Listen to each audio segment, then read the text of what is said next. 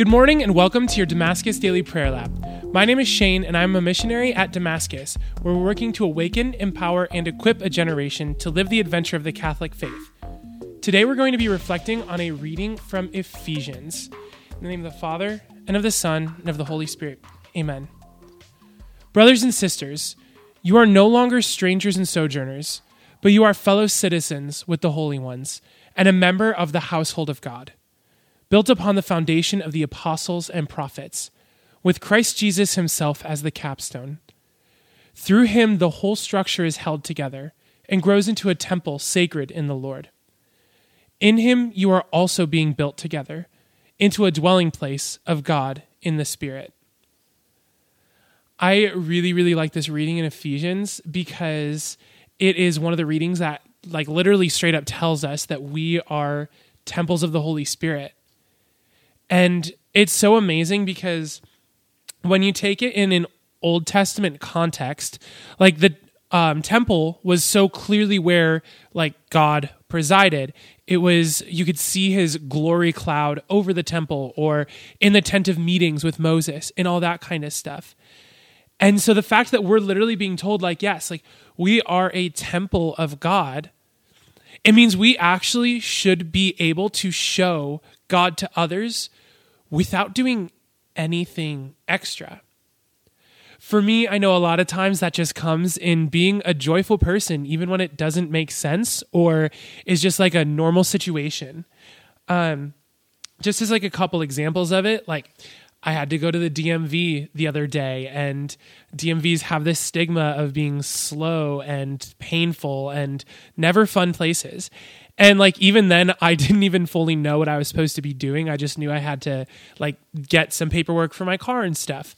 And I just sat there and I smiled, and I was very friendly and kind to the wonderful woman who was helping me. And by the end of it, she was also just smiling and happy.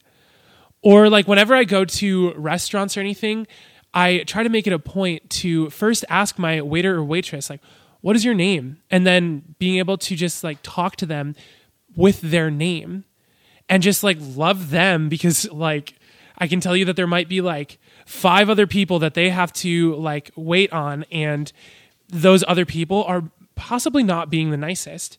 And so at the very least, I know that I am showing them the love of God. I am being a temple of the Holy Spirit. But what's awesome is there's actually even more to this, because buildings fall down sometimes. That's just a normal fact. But it literally says, built upon the foundation of the apostles and prophets, with Christ Jesus himself as the capstone. The capstone is the piece that you put into the top of a bridge or walls or whatever that keeps everything together. And so you probably have heard Christ as the cornerstone, and when you walk into churches, you can see the cornerstone of the church. Well, even more than that, Jesus is the capstone. He's the foundation of the cornerstone, but he's the capstone, the one that keeps everything together. So it's not even on us to necessarily keep everything together. Yes, of course, we have to take care of ourselves. We have to steward our bodies well by eating right and having a healthy amount of exercise and praying every single day. But at the end of the day, that's just building up the walls and building up the roof. Jesus himself is the capstone.